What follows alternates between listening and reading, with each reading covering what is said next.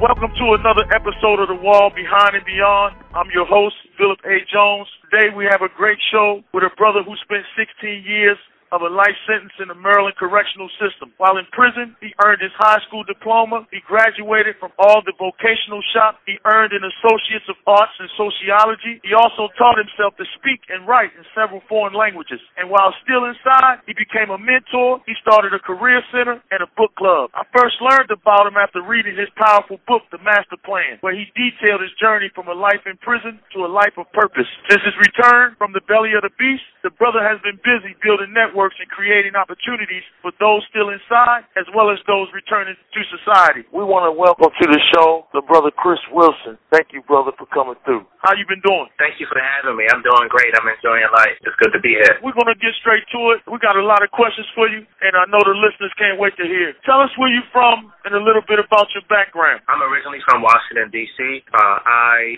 grew up during the late 80s, early 90s when it was very violent. It's very different D.C. back then. So grew up with my mom raising me and 4 other siblings. Eventually, at some point, I ended up in prison. And, when I got out of prison, I moved to Baltimore. I already know the struggle is real. I read your book, The Masterplan, which it was a thorough read, and I enjoyed it very much. When did you write the book, and what inspired you to tell your story? I wanted to write the book, and I first went into prison. I had 2 years in on a life sentence. I think I was at the time 19 years old, and I hadn't done anything positive with my life, and I started to write at this master plan, which is essentially like a bucket list of things that I wanted to do, things I wanted to learn, places I wanted to visit. And so that kind of became my roadmap to my transformation, turning my life around. And I wanted to be able to write a book and, share all the things that I've been through, how a person like me ends up in prison, and then what are some things that I've learned to turn my life around and help other people do the same thing. And then also proving that I can get outside of prison, stay out,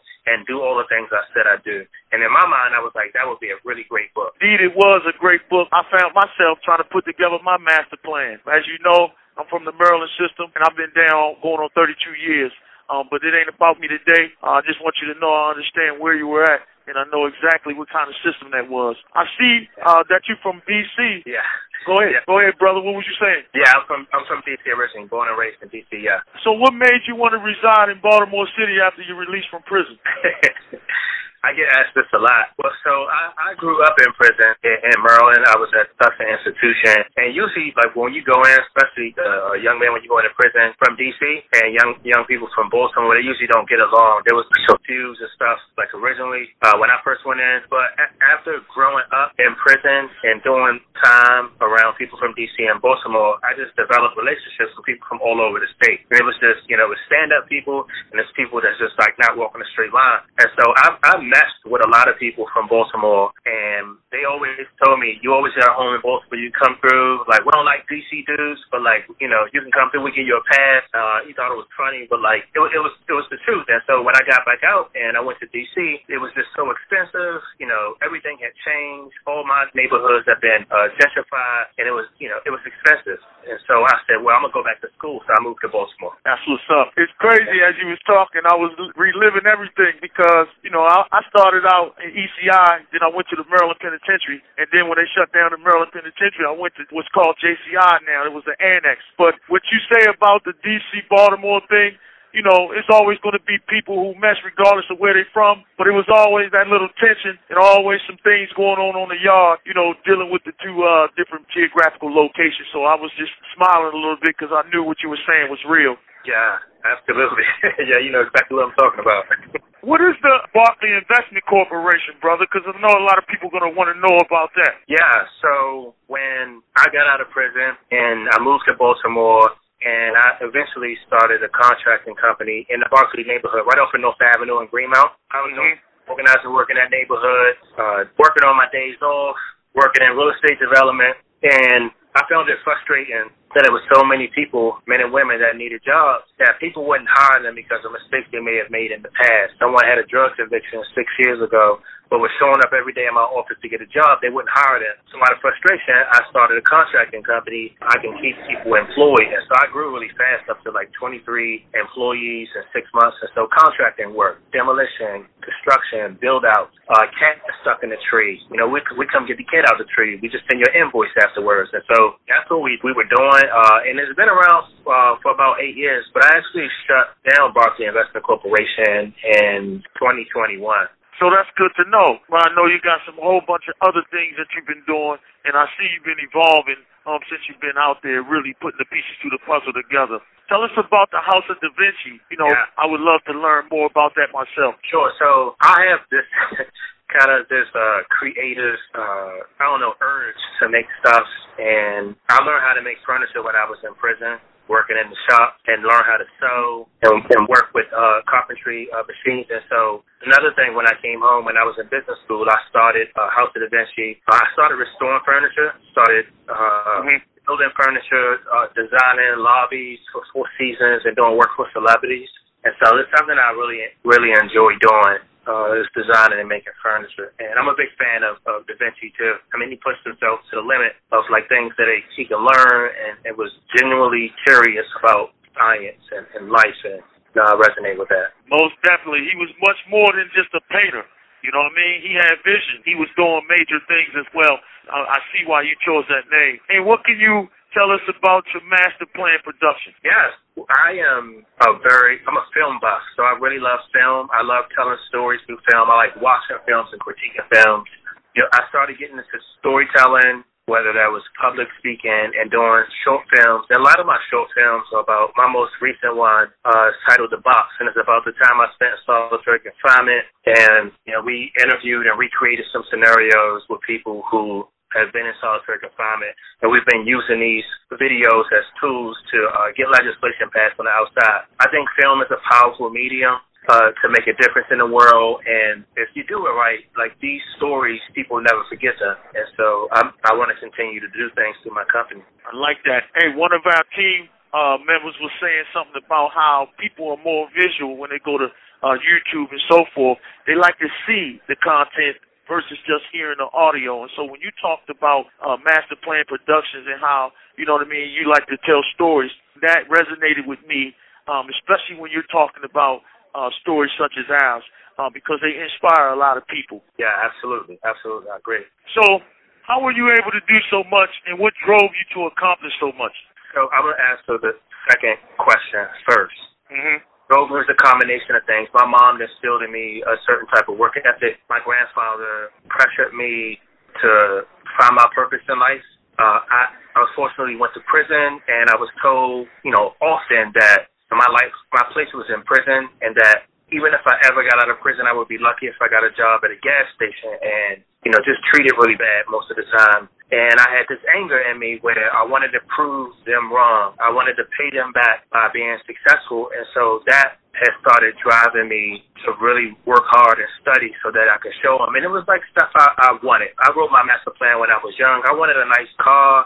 I wanted to go on vacation and eat good food. But these are things that everyone wants. And so the first question of how I was able to do it is I understood the value in creating positive relationships with people, the value in reading and absorbing knowledge and education, and being willing to work hard and being willing to have patience and wait. I waited a long time, but I knew when my moment came, I would be ready. Man, that's dope, man. I like that. No, there was something that I read in your book and I took away is that even though you was in that environment and you know how our system is, yes, you were able to stay focused, even though you had life. It's like you thought, I'm going to be prepared for when these doors open. You didn't like me. I'm going to just keep it 100. They gave me that life sentence, and I lived like that because I didn't think I was getting out. And they say that you must see the light at the end of the tunnel, and you got to think that tomorrow is my day. You always got to be thinking like that and don't live like your circumstance. So I ain't even asked the next question because you might want to feed on that before I go to it. Yeah, I mean absolutely. I grew up playing chess competitively as a child, 10, 12 years old, and I was competing against grown men playing chess. What I've learned is how to think, 3, 4 moves ahead and understanding consequences for decisions. And in the game of chess, I mean, you come into the game knowing that you've sacrificed some of your board, but the end game is, to achieve your objective. And so while in prison and all the stuff that was going on, gang wars and lockdowns and surprise shakedowns and power being cut off, I kept thinking about my end game and getting my freedom or having an opportunity to get back in court to argue why I deserve a second chance. And so I would constantly think about that. People would say, oh, you know how to count cards. Why don't you be my partner in poker? Like, no, I wouldn't do that. And so I would think about a lot of these decisions I make, and I operate like that today. I think about, if I do this, this will happen. And I realized while I was in prison that 85% of the time I put myself in situations to get in trouble. And so I just started nipping stuff in the bud. I would be nice and polite. I would mind my business. I would just study and then work out and read books. Hey, man, that brings me to something you just mentioned. There was something you used to say, which I read in your book, that I thought was profound, because it caused people to pause for a second before making rash decisions, impulsive decisions that may cost them everything in the end. You used to say, what's your end game? So I wanted you to tell us more about that concept, and over the years, when you would tell that to someone, how did it impact or change their decisions or their choices? I'm glad you asked me that question. I think about this literally every day. I was just on a call with a brother, and it's a question I think we all got to ask ourselves, because it should guide every decision that you make. This could be an argument or something that happened. I was just driving, and some dude cussed me out in the light. I wasn't moving fast enough for him. And I just thought about, my end game. I'm working. Once you know or start to think about person that you know you are or want to become, what does that look like? Those are the questions I would ask. I ask in the book. It's like, do you see yourself as an entrepreneur? Do you see yourself as a scientist or a lawyer or whatever it is that you want to do with your life? And then you work backwards. You say, all right, if this is the person, in my case, it was I want to be a successful entrepreneur that can travel, that has, some cool cars, that owns his house. And so I started working back. I need to go to college. I need to work in a job. I need to build up my credit. I need to do all these things. And it just gave my life more purpose. And, and finally, I'm always asking people, when I go into the prison about, what's your end game? Because I want us to be thinking about it. Oftentimes we make these snap decisions because we're angry or we got something else that's bothering us. And we make decisions that may cost us a few decades of our lives. But if we only keep in mind what our end game is, I think our decision making will be different. For sure, and that's it right there, man. I hope y'all heard that, man, because it applies to us in the inside world as well as those on the outside. Like when you was hearing this guy, and I guess he had road rage. Most people just jump straight to it and they start, getting with the business and confronting. Instead, you're thinking, I got too much to lose, and this fool don't even know what he's saying. So I'm going to go ahead and let that slide because I don't know him, he don't know me, I'm out of here. You know what I'm saying? So you also, if I'm not mistaken, never caught a ticket in the whole 16 years of your sentence. How were you able to do this? Because you and I both know this is not easy, especially in the prison system we was in. I'm going to look at it differently. So I was going to say that, it was because I was thinking about the end game, but it was more complicated than that. And I think prison, and this was around the time, I think these books are probably banned, but just 48 Laws of Power, 30 Strategies of War, all this, Sun Tzu, all that stuff was, circulated to the prisons, and some people were reading these things. But I was reading books about human behavior and people because I needed to, and this was critical because I wanted to have a good track record, and I wanted to get out of prison, but I also didn't want to, I didn't want nobody disrespecting me and doing stuff to me. And so I had to think differently and move differently. And I started realizing that my circle, who I surround myself with, was important.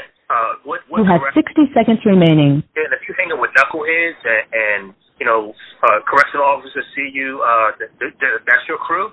Then, when shakedowns come, they shaking your cell down too, along with them, because y'all together.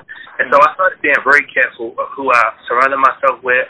And I realized that I was putting myself in situations to get in trouble, and I wouldn't be the person that's cussing some CO out.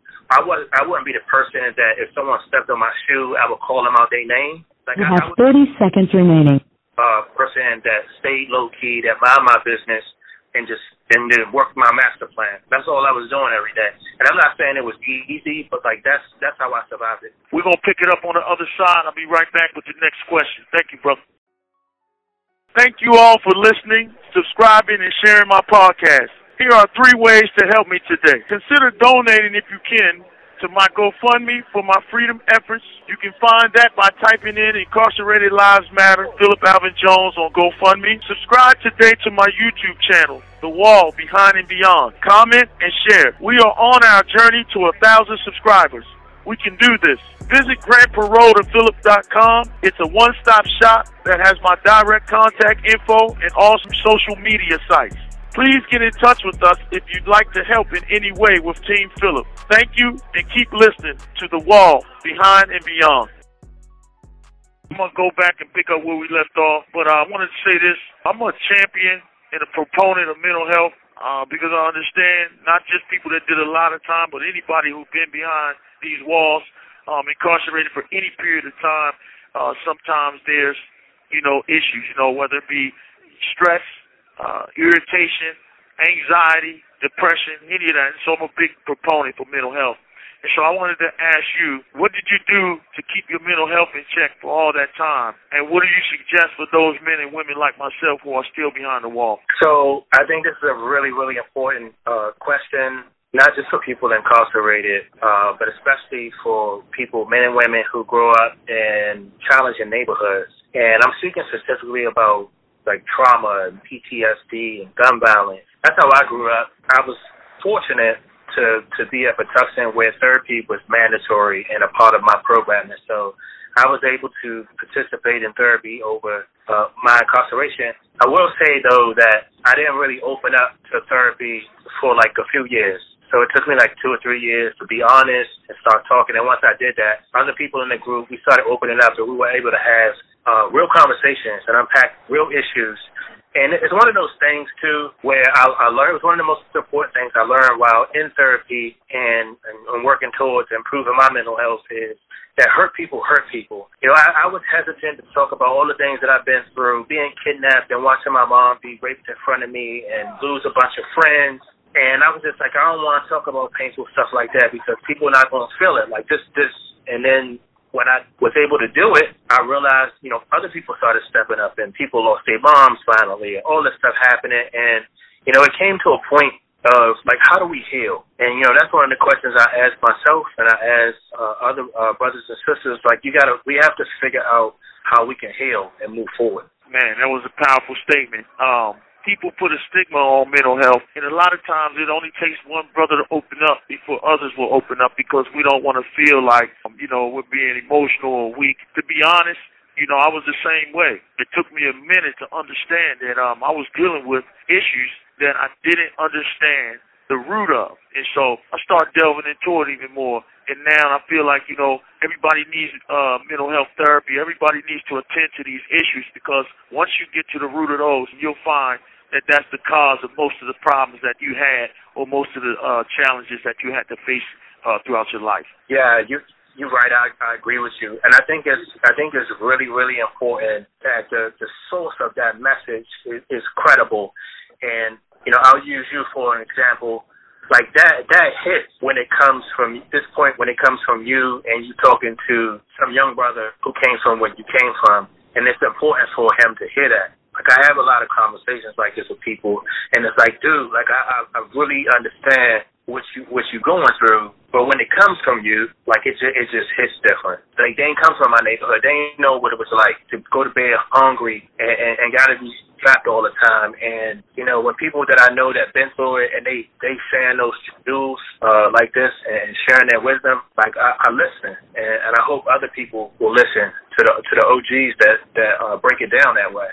Hey, man, most definitely, absolutely. And I'm going to say one more thing on that because it is an important subject. I know what you mean when you say the trauma of gun violence. I lost 2 brothers since I've been incarcerated. They were both shot and killed in Baltimore City. And I talk about it often because it's going to be a part of a book that I'm writing, too, about my city. But that pain, the grief, it basically it reorganized and changed the way I thought. It transformed something in me. I could literally feel my disposition switch. And so we know that kind of trauma is real. It's not just something that people just talking about. It really transforms you in major ways, both physically and emotionally. Absolutely. Okay, my brother. So we almost there. I want to know from you, what is your vision going forward, and what are you currently building and working on now? Oh, I love it. I mean, so I spend majority of my time as a visual artist. It's something that I didn't plan to become, but I've been painting for 8 years now, and I found a powerful medium to tell stories, to be an advocate, to educate, also to outrage. And I've been using my proceeds because I feel like I've been relatively successful in this space. I've been using my proceeds to fund programs through my foundation, the Chris Wilson Foundation, which has been around for about 3 years now. And I want to, I put in a lot of work on the ground and mentoring people. I spent a significant amount of time in prison. My goal now is to support the people that's doing the work still. My job now is to document. I'm the storyteller. I'm the witness who is witnessing injustices in society and telling people what's happening about, overpriced phone calls or, racist, red line policies in communities. I want to do stuff like that. I want to live a beautiful life. I want to help people embrace the power of education and financial literacy and be dope, particularly for people that's been impacted by the criminal justice system. Slavery never left. It just metamorphosized itself into what we see today, where it's turned into a business. And I just want to remind young men and women that this system exists, and don't let it get you. Because once it gets you inside, it's very difficult to get out of. You are a shining example of why state officials, DOC people, government people, legislative people should come together and come to the realization that we cannot throw away our people, because you were there. You was in a position where they threw you away, and they were saying that you wasn't probably never going to be about nothing because they took away, they gave you so much time. But you are the example of why we should never throw away our people, because you came home and did some amazing, extraordinary things. And you definitely can paint. I've seen some pictures.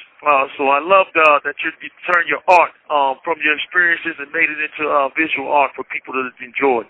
So thank you for that, brother. Thank you so much, brother. So what is the single most important ingredient to true change? And how does one actually get there without getting in their own way and doing so? The ingredient is, and it's something that just comes from inside of us. You got to decide who you are.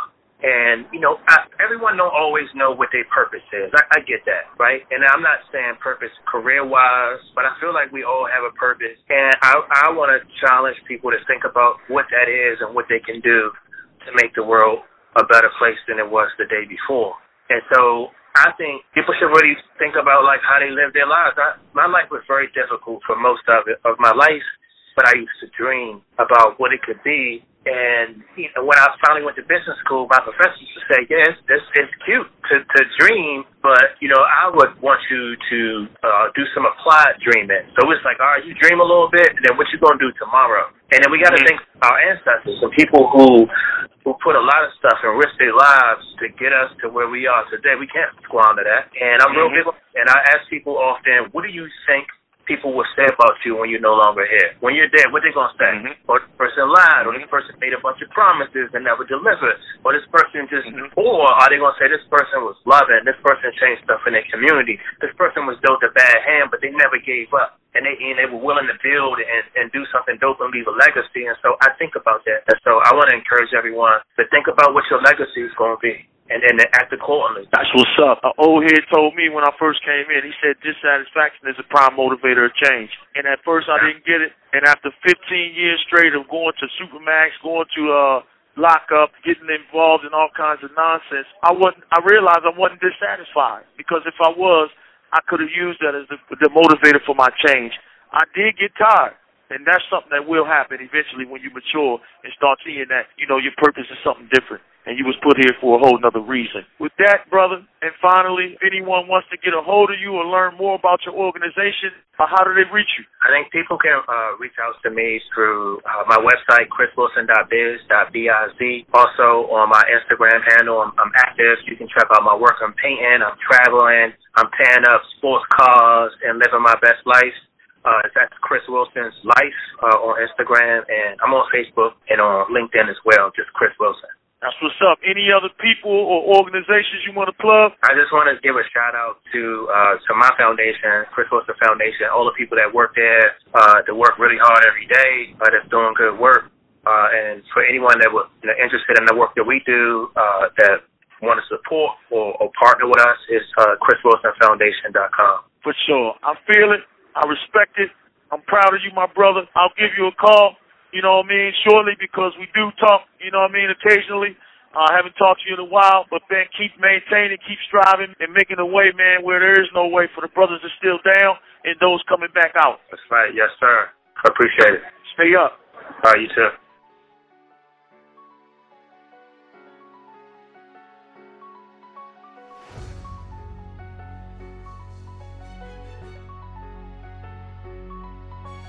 Since he made